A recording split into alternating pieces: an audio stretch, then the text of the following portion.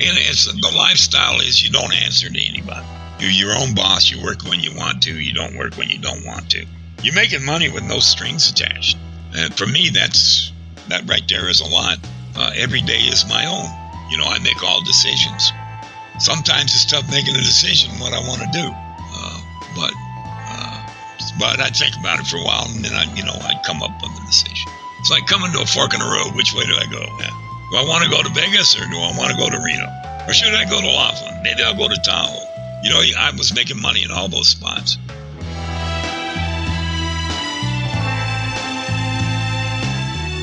Risk of Ruin is a podcast about gambling and life and their intersection. I'm John Reeder. This is episode 7, Two Hustlers.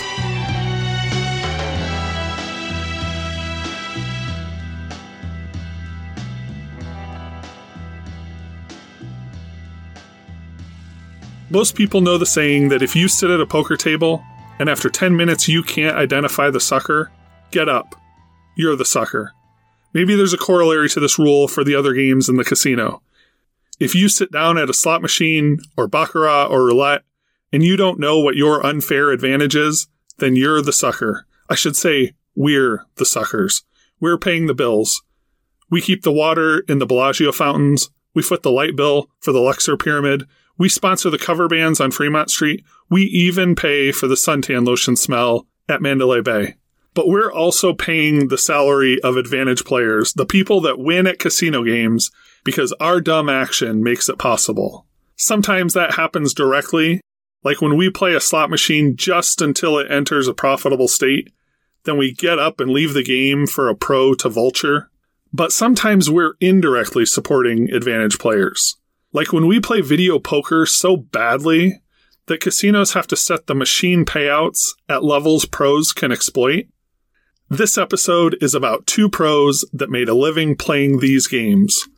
Bob Dancer started playing video poker with $6,000, and a few years later, he was a millionaire. Mickey Krim made a career playing video poker and hustling slots. But they weren't born winners. They started out losing like the rest of us, and only found their edges later in life. In fact, when Mickey Krim found Advantage Slots, his list of assets wasn't much longer than a sleeping bag, a backpack, and less than $1 in loose change. The poker games that I could beat, I started out in the early 90s trying to beat low-limit poker games. And there was only a few games I could find around the western states that I could beat. And those games had dried up, so I was back broke again, living out of a sleeping bag and a day pack, like a kid carries books to school in. I always traveled light. And I was coming down from Washington because it was in October. The weather changed. When you're living out of a sleeping bag, you have to travel with the seasons. You don't want to be caught where it's too hot. You don't want to be caught where it's too cold. Well, it's in mid-October. And I'm coming down out of Washington through Oregon. I get to the Siskiyous, which is on the California border, run into a big snowstorm, but I got through there. Then I get down to Lodi, California. The big rainstorm. It rained for like 2 days. I had to hole up in the fast food restaurants and McDonald's drinking coffee all day waiting for the rain to break. And then from there, I made it on down to Tehachapi. My route to hitchhiking, I knew the route well because I started thumbing it back in the 70s. Coming from the north, I-5 to Sacramento, 99 down to Bakersfield, 58 up over to Barstow, and then I-15 up to Las Vegas. Well, I made it on the 58, and I made it to Tehachapi and that night, and I rolled my sleeping bag out in the cloverleaf of the freeway, the on-ramp. There's never anybody out there. On the cloverleaf of the freeways, it's a very safe place to sleep. And I woke up the next morning, went up to the convenience store, went in the restroom, took a whore bath, and came out and got a cup of coffee, and went back out to the on-ramp of the freeway, and I was out of folding money, and I counted up the change in my pocket. I had 99 cents, but, I figured, well, just a couple more rides and I'm going to be in Las Vegas, and I can hustle the credits on the machines, which I had learned how to do it a few years before then, and it's about the equivalent of having a minimum wage job, of walking around slot cruising, looking for abandoned credits on machines. Meager living at best, but it beat being flat broke. But I didn't know it. See, that day, that day changed my whole life, the way things unfolded. You know, I'm coming to Vegas, but a guy stopped in a van, picked me up, and he says he's going to Laughlin. Well, the first thing that popped in my head is Laughlin. I know there's a lot of casinos there. They got machines. One ride, and I'm hustling credits. So I took the ride, and the guy dropped me off above Harrah's. I walked out and stashed my gear in the desert because you don't want to walk through casinos with camping gear. You know, you stick out like a sore thumb. Mickey made it to Laughlin with modest economic prospects, but he quickly found his first advantage, a slot machine called piggy banking. Anyways, I get down at Harrah's, and after about an hour, I'm up. I got like $5 in my pocket, and I notice another guy hustling credits. And so I struck up a conversation with him, and he was in on a junket, and he had one more day to go, and he had busted out playing blackjack, and he told me that some local taught him how to hustle the credits. And then just as an afterthought, he said, and he showed me the pigs too. And I said, the pigs, what are the pigs? And he said, those are some machines the locals are beating. So I go, can you show them to me? And we were on the non-smoking side of Harrah's. He marched me over to the smoking side, almost to the bar back by the sports book. And he pointed out the machines. There was 6 piggy banking machines, quarter machines on one side, and $6 machines. And I immediately noticed these tourists are playing this machine, and there's a couple of guys that are sitting back on some machines just watching these tourists play this bank of piggy banking machines.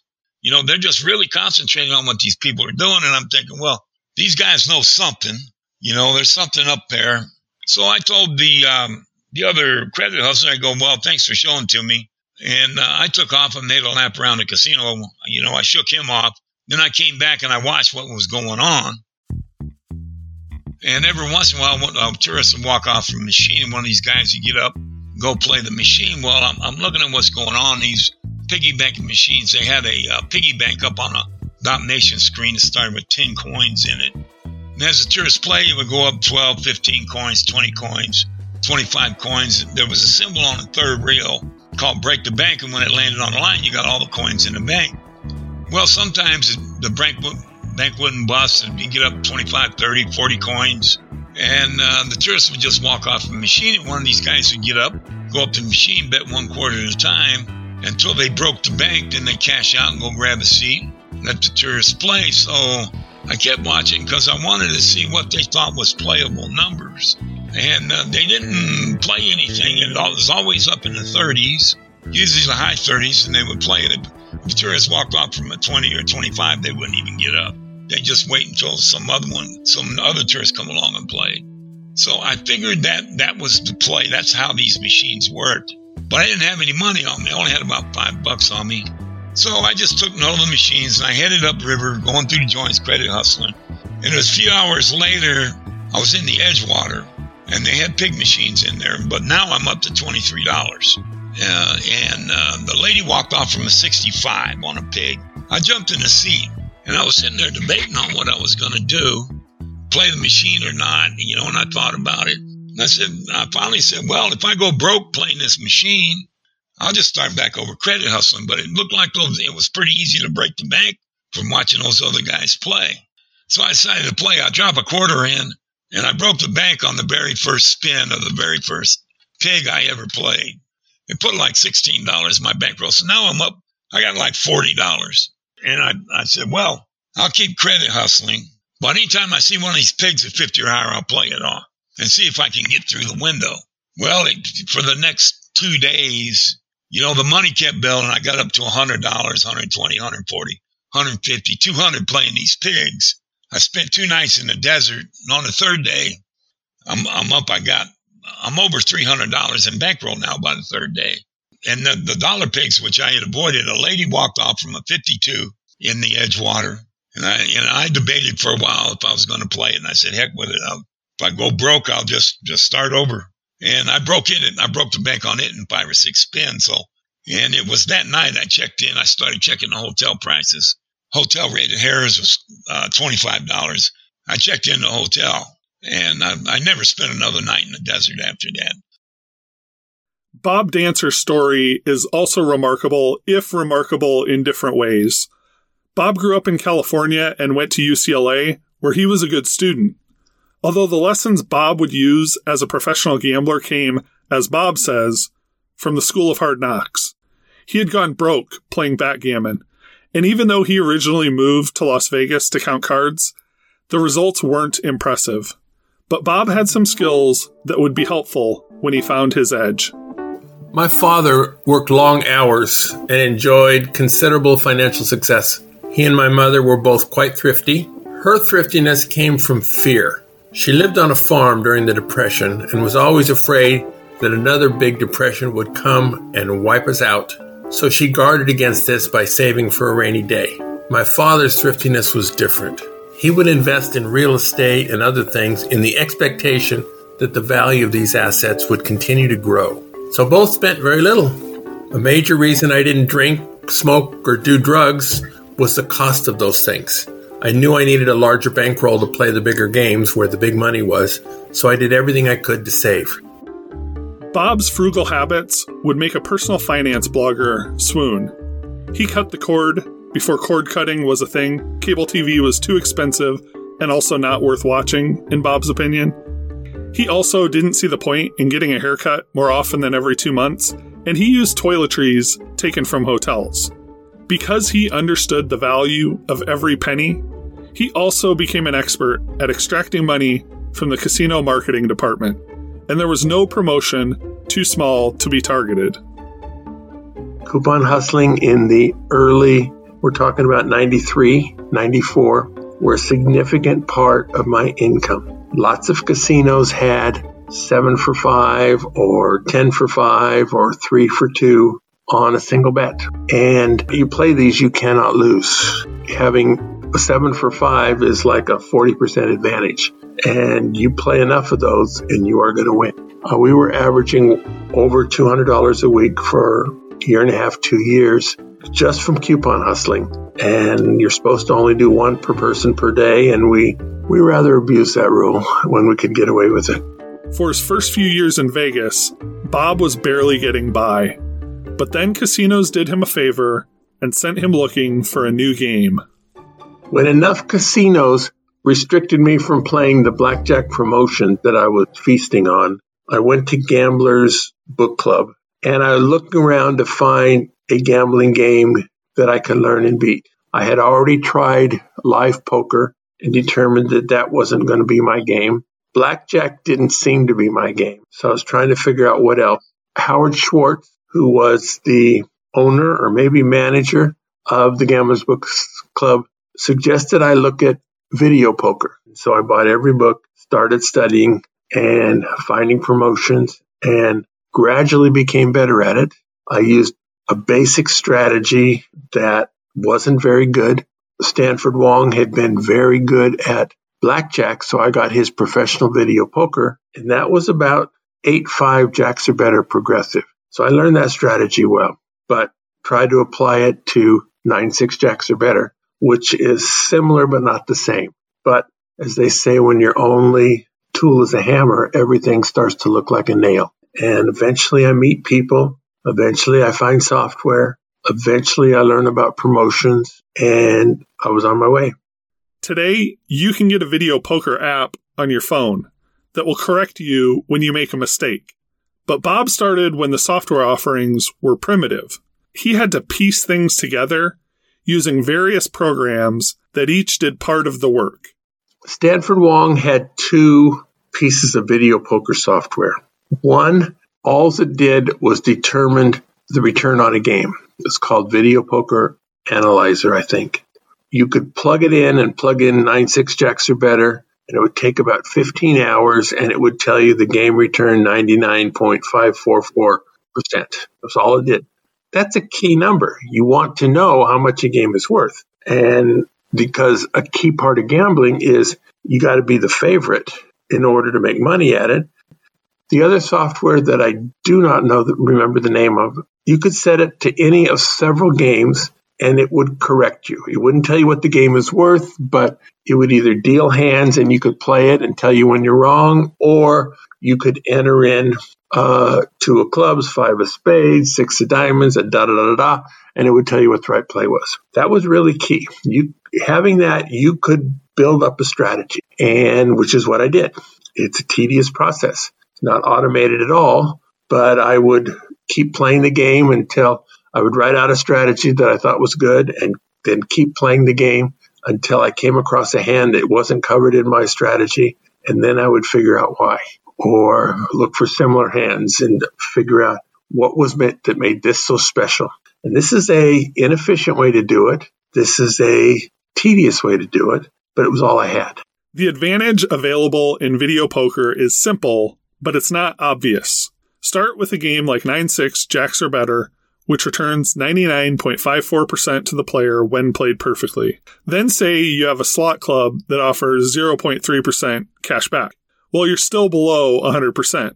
But now when the casino runs 5 times points days, the return of the machine plus the slot club exceeds 100%. From there, it's just an exercise to see how much money you can run through the machine by either playing fast or for high stakes or both.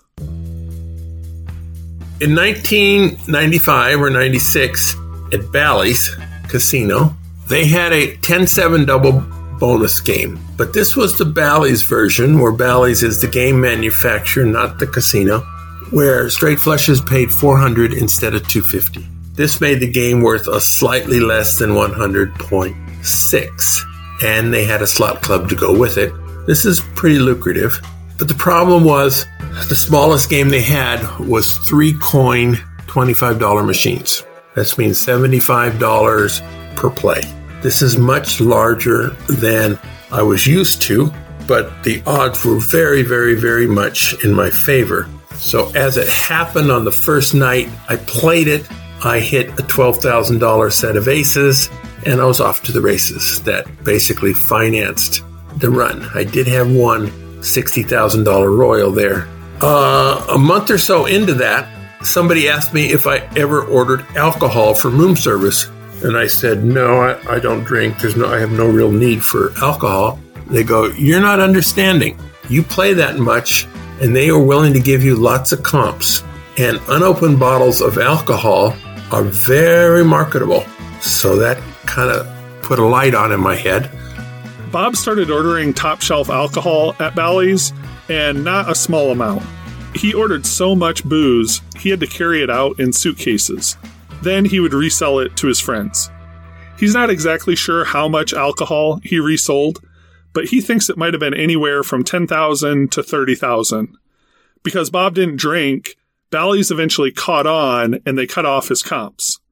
The Bally's liquor scheme may have been over, but Bob and his then-wife Shirley did versions of the same thing at other casinos by reselling things like free rooms and show tickets. Bob has lots of stories like this where he would find a play that was already good and then look for ways to make it even sweeter. One casino offered a bingo card promotion that was vulnerable to apathetic employees.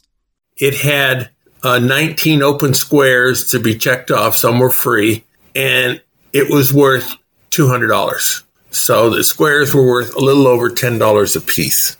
And you got it checked when you got a natural 4 of a kind. So we were playing 10-7 double bonus, which is a little over 100%. They had a slot club of 0.3, which made it a decent game off the top. And you get about 2 to 3 of these $10 bingo stripes per hour. So this made it worth maybe $40, $50 an hour. This was 1995. And it was $1 game, which was a good game. But it turned out I started tipping $1 to the slot attendants, and they would give me an extra square or two. And sometimes I was going, I've played 45 minutes and I haven't hit one. Don't you think I deserve a bingo? And I would hand them my card with a dollar token. And they would go, yeah, I think you deserve one. So they would take it and stamp it. And so sometimes we would go to dinner, comped, of course. And before dinner would give a card that was basically empty with a $5 or $10 bill to one of the attendants we worked with and said, we'd like to pick this up after dinner. And they said, sure. And so we'd come back and there would be 8 or 10 or 12 bingo spots marked. So 10 things marked were like worth $100.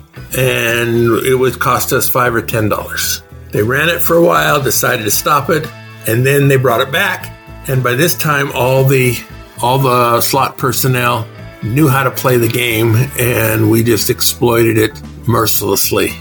Bob says he wouldn't really get involved in these hijinks today.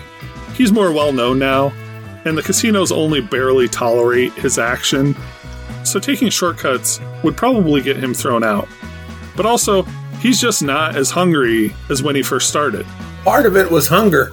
I didn't know that I would be able to survive in Vegas. There's always a question that I could go broke. I had gone broke years before playing backgammon, and it was at least possible that I could do it again.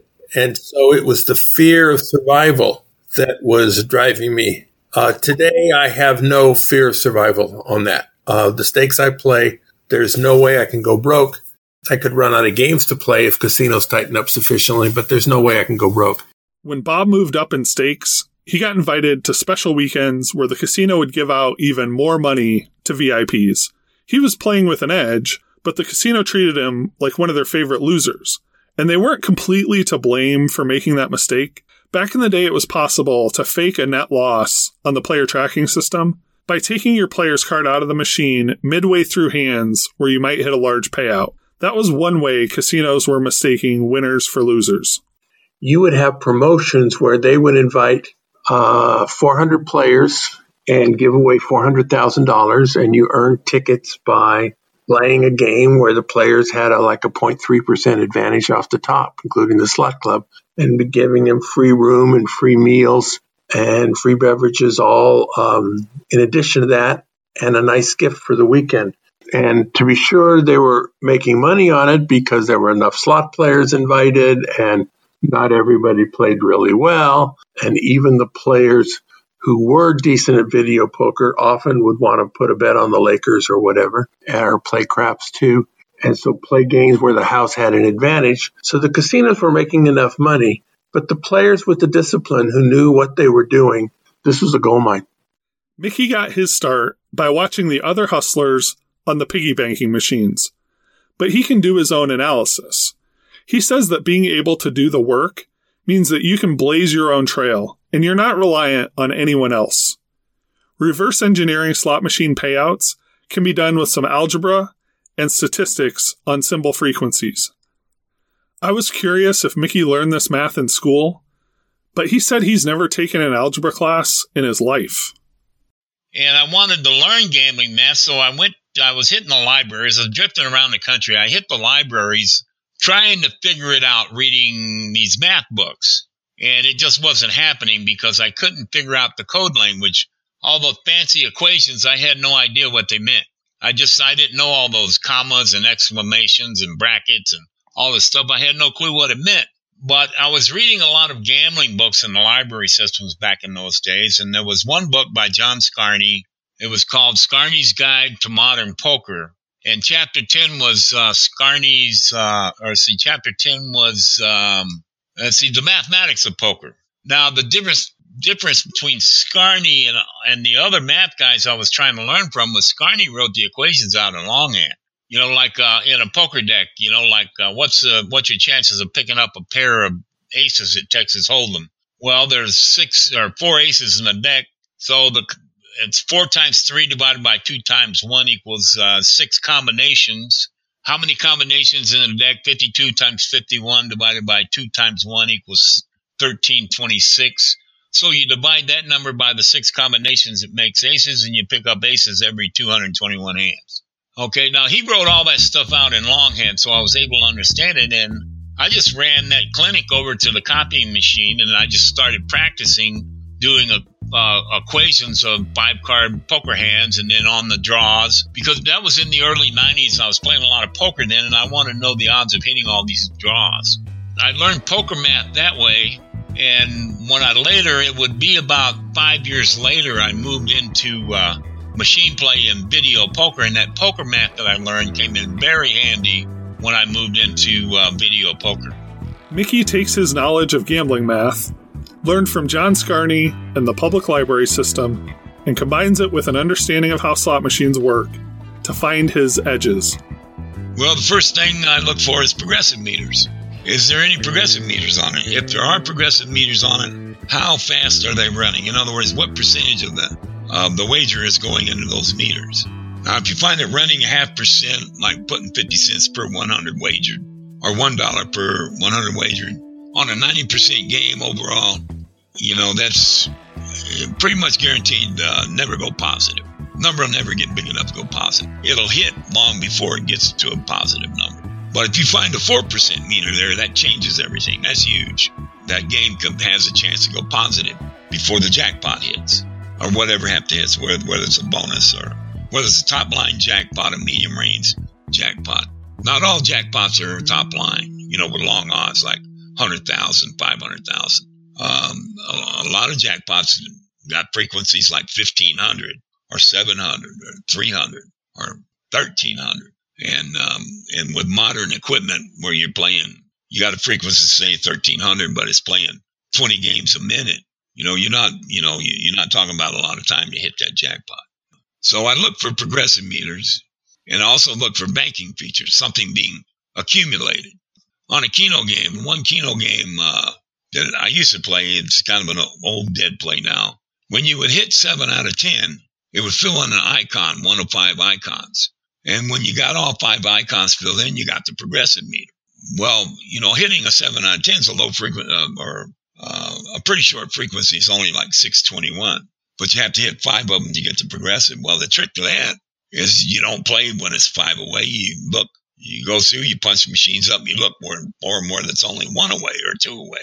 And how much money is it, and is it an advantage point? So something being banked. One of the old Odyssey games on the Odyssey machines was a game called Buccaneer Gold. On it, you had to bank 5 daggers and a log to get a bonus. So the trick was you only played when you found 3 or 4 daggers already in the log. And when you're walking by the machine, you punch it up and see how many daggers are in the log. A lot of tourists will just get up and leave it, 3 or 4 daggers in the log. They run out of credits and leave, or they just don't care, or they got something they have to do, but they just get up and leave it. And then, the knowledgeable machine pro, the guy that's looking to make the money, will only play those advantages that he finds. But a lot of these games are not that hard to figure out. It's pretty easy. Before I interviewed Mickey, he sent me a list of about 15 advantage slots he played in the 90s. These games had names like Lady of Fortune, Buccaneer Gold, and Diamond Thief. He also included notes on how to beat every game. There were details on how many spins were needed to collect some bonus feature, and then how many bonus features were needed to make the game profitable. The opening of a number of large casinos in the 90s, combined with the proliferation of advantage slots, meant that he had lots of games to play. Back in those days, I was like a kid in a candy store. There was just so much stuff to play. Between the advantage video poker, working huge edges that you don't see today, 4 and 5% edges in video poker. And then all the machine plays, or the slot plays, which are 20 and 30% edges, short-term plays on the slot plays. But yeah, I was like a kid in a candy store in those days. But the heyday in beatable slot machines also brought on competition. This is a true story. That tram or shuttle that used to run between Treasure Island and Mirage, and that both casinos had plays, Well, I would get on the shuttle, and there would be other hustlers on the shuttle. They're making a casino change, just like me. We're switching from Mirage to Treasure Island. When the shuttle would pull up to Treasure Island, we all hit the doors and all fast walked into the casinos because we wanted to be the first ones in the machines to get the plays. There were so many hustlers on the strip that even though they had a lot of the advantage slots, there were so many guys working them that, you couldn't get a play. I traveled, and I would find markets where I was the only one. I wouldn't sit in a dead market where there's too much competition. I'd go someplace else. I can remember times like one time in the MGM, they loaded up about 40 hustlers and marched them all out the door on one day. That's how many slot hustlers were in MGM. There are a lot of different types of beatable slots, from games where the edge will only be there for a few spins, to machines where the edge will exist until some jackpot hits. Because there are so many different kinds of plays, there's also a range of machine pros. They ran the gamut from the excellent, the top of the line, the well bankrolled, highly knowledgeable, that worked everything, the advantage slots, the video poker, the live poker, poker tournaments, blackjack tournaments. They worked everything and well bankrolled and did real well. To the real bottom feeders that played, they had to hustle up. Every day they started out hustling up a couple $, hustling credits off the machines. Then they'd have to play a nickel bingo, a nickel vacation, something with a low rolling play. It was cheap, and they never had much money. $15, $20 is a lot of money to them. So I was somewhere in between. I was able to. I played the advantage slots. I played video poker. Played the 10, 20, 20, 40 games. Hold'em. I played some poker tournaments, not many. I lived in a hotel, so I always had a roof over my head. I wasn't scuffling, but I wasn't the richest hustler out there either. Bob Dancer was determined to be one of the well-bankrolled video poker pros, and by the mid-90s, he was on his way. Your bankroll never grows steadily. Gambling always has wins and losses. The big wins, though, started happening about 95 at casinos like the Mirage, Treasure Island, Bally's, Caesar's Palace. These casinos had Jacks or Better, which is a 99.5% game, and a 0.67 slot club, which means players had the advantage off the top, and they would throw huge promotions at the players. And so I started doing very well from being making $1,000 a month. I was making $10,000 a month within a few years. Still ups and downs, still losing months, never a losing year during that period, but definitely losing months. And the casinos were giving away the money and competing with each other to see who could give away the most. But Bob's results also flowed from his willingness to take risks. When he was building his bankroll, he took shots. He sometimes overplayed his bankroll with the understanding he might end up losing and have to build back up. I first played at the MGM a little after Thanksgiving in 1999. They sent a postcard in the mail for double points for people who'd never had slot club cards before. I went in and found they had $25 9-6 jacks, which was a lot of money. A $25 game means you play $125 at a hand. But the slot club was such that double points was just too good to pass up. So I played that heavily and hit a $100,000 royal, which was fortunate. Not everyone is going to be comfortable playing a game where the variance has the potential to hit you in the side of the head. In fact, Bob's wife at that time, Shirley, was not a risk taker, and she was his playing partner. He taught her the strategies, and they played together. Oh, I had nowhere near enough bankroll to play that promotion. It was definitely gambling.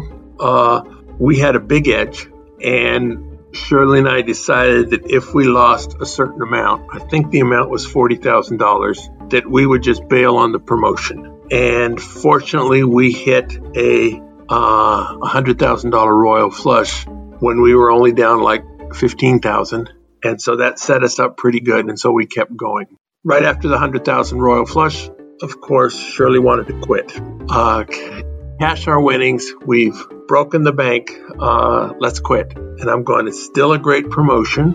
Don't you think it'd be good to have two $100,000 royal flushes? She goes, yeah, that would be great. I was going, well, you can't have the second one if you quit right after the first. So we ended up losing a bit afterwards, but we still ended up quite a bit ahead over that promotion. A year later, things started getting much, much looser there, and we started winning way, way, way more. And near the end at the MGM Grand, it was clear that changes would have to be made. They were giving away the store. The play that we were playing on, if they let us go unchecked, between us, we could make $400,000 a year indefinitely for as long as they let it go. So either they were going to change the promotion or remove our welcome, or both. Whatever the video poker equivalent of being touched by the hand of God is, it happened to Bob Dancer for 6 months, starting in September of 2000. Everything was clicking. He was pulling his player's card on potentially big hands, so even though he was winning, the MGM thought he was a net loser. He found a machine that was paying slot points at a much higher rate than usual. He and his wife spent 40 nights in a villa in the MGM mansion, which is the ultra-luxury part of the hotel reserved for the highest rollers. They won 2 cars. And the pinnacle was a single night where they first attended the ESPN ESPYs as guests of the MGM, and later that night hit 2 royal flushes totaling $500,000. The MGM was a life-changing experience for me, and it didn't have to turn out that way. We didn't have to hit $100 royal for $400,000. We didn't have to be over-royaled. It just happened that we took a chance where the odds were very much in our favor, and we were fortunate along the way. So it's a combination of a lucrative promotion and good luck. It's a good time to get lucky. It was never, though, one promotion. It was lots and lots and lots of promotions. We got American Airlines miles for, in addition to our points. We got invitations to special events every month where just showing up had an average win of about $2,000 on average. We had all the food and drink we could keep down. We got to stay in a place called the Mansion, which is the most luxurious hotel that I've ever been in. It was great promotions, and sometimes after a while they took off the airline miles, but it was still really great. The slot marketing person didn't have a clue as to math. She was arithmetically challenged, and we took advantage of it. Do I wish it lasted forever? Yes, sort of, but nothing lasts forever, and all promotions end. Eventually, you're going to get kicked out. If you start winning at a casino, you're going to end up getting kicked out. That's just a fact of life. The ridiculous run came to an end when the MGM pulled back the welcome mat. Bob was barred. He'd also been playing a lot at the Venetian, and they similarly asked him to please not come back. I was still very welcome at downtown at the Golden Nugget, and for a while at the other MGM Mirage properties, such as the Mirage.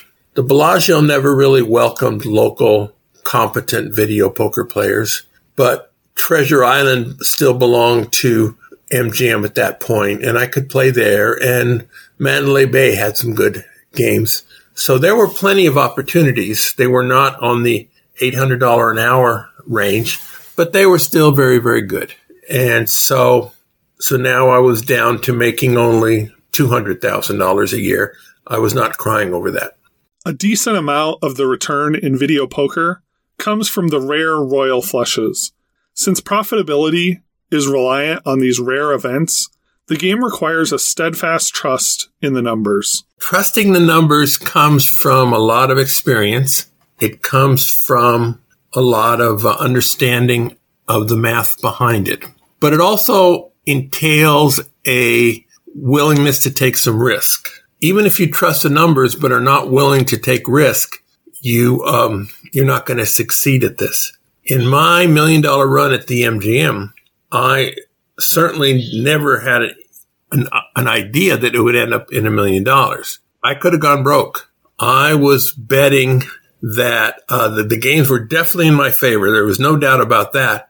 But there are losing streaks. Every gambler experiences losing streaks. It happened that my biggest winning streak of my life and casino mistakes happened simultaneously. And so the risks paid off. So much of the $1 million run was good timing on my part, which was fortunately accidental in a fortunate kind of a way. So I was on the right side of variance there. But most of my understanding of risk comes from School of Hard Knocks, because definitely there have been other times when it's gone the other way. Mickey may have been a kid in a candy store in the late 90s, but by 2007 the plays were drying up. The machines he'd been living on were disappearing from the casino floor. That left him mostly playing video poker while he checked out other markets around the country. On his way back from Deadwood, he made a fortuitous stop in Montana. When I got to Montana in 2007, I seen all these that you don't see in the other big markets like around the country as video Keno progressives. Well, I'm looking at them. I didn't know Keno math, and I'm looking at them, and I'm testing the meters, and meters are always an indication whether a game will go positive. You find something with a 3 or 4% meter on it, and it's a strong indication that this game can go positive. And so, but it had been years before that, I had picked up a John Scarney book that had a chapter on Keno math. And it was just 2 or 3 pages, so I ran that by the copying machine, and I carried that around for years and never used it until I got to Montana. And so I just went straight, pulled that little clinic out and studied it. And after learning enough, I went back and analyzed these games, and I found exploitable games. Anyone with a bar license can have up to 20 machines. So I walked around downtown going through the bars and looking at all the machines. And they're all pretty much the same machines in every casino. They all have these same games. I go, well, I think I'll hang around and play this game. It was a progressive game, individual progressive, play it off, make a little money, and then go on back down in Nevada. Well, that was the plan. And then while I was there, and then you got the whole state, and the machines are the same across the whole state. So I had the whole state to sweep through. So I'm sweeping out the whole state. When I'm doing that, they start installing some new games. I'll be damned if there wasn't a couple of exploitable games they put in. And it was easy. I mean, just as easy as it got. And there's no competition. I'm by myself. I'm the pioneer of the Montana Machine Pros. I'm the very first one. They had never seen a Machine Pro before in their life. This is a gravy train, and I'm not leaving. But on the top end of what you can make, you wasn't going to become a millionaire in Montana back in 2007. It was worth about $50,000 a year, but it was the easiest $50,000 a year you ever made. It's just like a few hours a day, 3-4 days a week to make the money. And the rent was cheap. Everything's cheap. And I just never left. I didn't leave the state for 10 years. Mickey dealt with the usual challenges to growing a bankroll, and he also dealt with challenges that were uniquely his. I think it took me like 3 or 4 times to get through a $20,000 bankroll. I get to $20,000 and I'd find a way to knock it back down to $5,000. I think it was like 3 or 4 times before I got through the window. Sometimes I overplayed my bankroll. I remember overplaying it on a $5 video poker play once. But most of the time I was just getting lazy and sloppy and wouldn't work. And I had a big drinking habit, and I would hole up in some flea bag hotel next to a bar, and I was just drinking and chasing the girls and living a good life. And then one day I wake up sick, sober, and sorry, and only have $4 or $5 grand left in my name. I go, damn, I got to go back to work, So then I would quit drinking and go back to work. Yeah, I was a heavy drinker for a lot of years, but I had it compartmentalized. I didn't gamble and drink at the same time. I just, if booze touched if I was on a machine play and booze touched my lips, I would just quit right on the spot and go to the bar. I wanted to sit at the bar, I wanted to run my mouth, talk with the other drunks, and have a good time. I didn't want to work, I wanted to be off. And, to me, machines were work. And the last thing I wanted to do when I was drinking was work. So I just didn't work and drink at the same time. I'm hard-headed, I didn't quit. I was 63 before I quit. I mainly quit because I wanted to go out of state. A lot of driving involved and this kind of stuff, And I used to live downtown Great Falls. I lived next to a bar, get drunker than a pig, just stumble right next door. And I'm not going to get arrested for drunk driving, but on the road I said, well, I got to clean it up. And I was getting tired of it anyway. And then the particular bar involved, I got pissed off at them because I was the biggest customer in the bar. And they threw me out one night. So I go, I'll show them assholes. I'll just quit drinking. They'll go broke. And sure enough, within a year, the lady sold the bar. Mickey told me that he doesn't do well sitting at home with nothing to do. He had a health scare last year, but he already has plans to get back out and start playing again. I had a heart attack. I survived it. They put a couple of stents in, and And, and I was in pretty bad health for about 3-4 months. I didn't figure I had long to live. But after about 4 months, I started to snap out of it. I got a lot better, and I'm feeling good. And I'm a plotter, I don't care. I'm plotting on this stuff. Now, I can't walk like I used to. And when you work in big casinos, you're walking miles and miles a day, And after this heart attack, and especially my age, I'm 67 now, I can't walk those 10 miles a day like I used to. So I bought a van here a couple of weeks ago, and I'm got it rigged out. I bought a power chair, and I don't really use it here. I don't need it here in Montana. But for the big hotel casinos, I tried it twice over. Once at Coeur d'Alene Casino over in Idaho. Big parking lot, big casino, big hotel. Run around there in a power chair, and it just speeded things way up, and I can make a lot of laps around the machines every day. Bob is also still out playing, even if he doesn't play as much as he once did. The truth is I make more mistakes now than I made 20 years ago, and I'm not as mentally sharp as I was when I was, say, 53. But I still have written the books. I still have teaching the classes, and so I'm a feared opponent or respected opponent, to say the least. So I suspect casinos think I'm more of a magician at video poker than I actually am. They think even a game that's only 99.4, somehow I can turn that into a game where I have a big advantage. And there's nothing I can do with the laws of mathematics, but with what I can do, I do. One thing making it easier for Bob to slow down is that he has other hobbies and interests. He's involved in competitive storytelling and an improv group. He's also been writing about and teaching video poker for 25 years now, which he loves. Teaching is one of the joys of my life. I like being on stage. I like sharing the knowledge I have. I like watching other people, the light come on. Like, oh, now I understand. People come up to me and tell me that in the past they would lose all the money in the casinos, and between my classes and my writings, now they're either a winning player or a break-even player, and they're really, really grateful for it. Bob also co-hosts the Gambling with an Edge podcast with Richard Munchkin. They've interviewed hundreds of advantage gamblers, including people with incredible resumes like Ed Thorpe, Bill Benter, and Blair Hull. Sometimes some of my favorite guests are not really gambling related. For example, James Holzhauer, who was the Jeopardy champion, also was into sports betting. So that was enough of a hook that he agreed to come on. And I had been on Jeopardy years ago and was a big fan of the show and was a big fan of James Holzhauer. And he was sitting across the table like 4 feet away. And that was truly thrilling to me. He said he had declined going on Good Morning America, but would come on to Gambling with an Edge, which kind of made my year. So I was just sitting there as a starstruck fan. This episode is called Two Hustlers, which I'll briefly explain. Mickey could be called any of a machine pro, or a slot vulture, or a slot hustler. However, Bob wouldn't really refer to himself as a hustler. He would say that he's a professional video poker player. But hustle has multiple meanings, and one of them is the art form that is taking an advantage and combining it with a scheme to get the money. Bob made a career hustling casinos out of their money.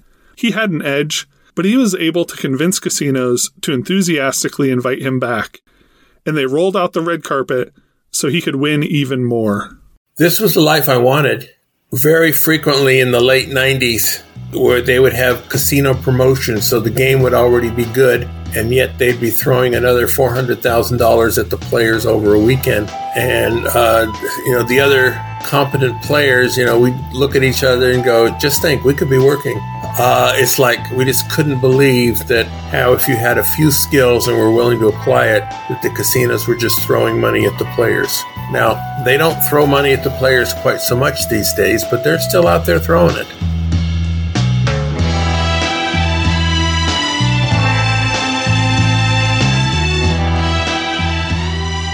Risk of Ruin is written and produced by me. Special thanks to Mickey Krim and Bob Dancer.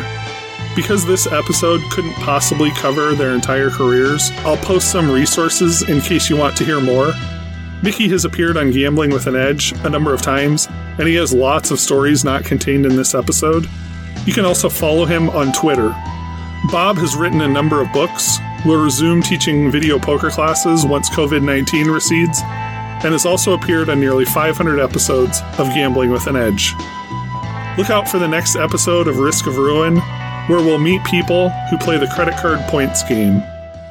People are like, they'll ask you like, hey, is this legal? And you're like, yeah, I'm getting a credit card from the bank using my real name, my address, my income. I'm spending money on that card. I'm earning points. I'm using those points to travel. Just because I got a $500 flight for $5 doesn't mean I'm doing anything illegal.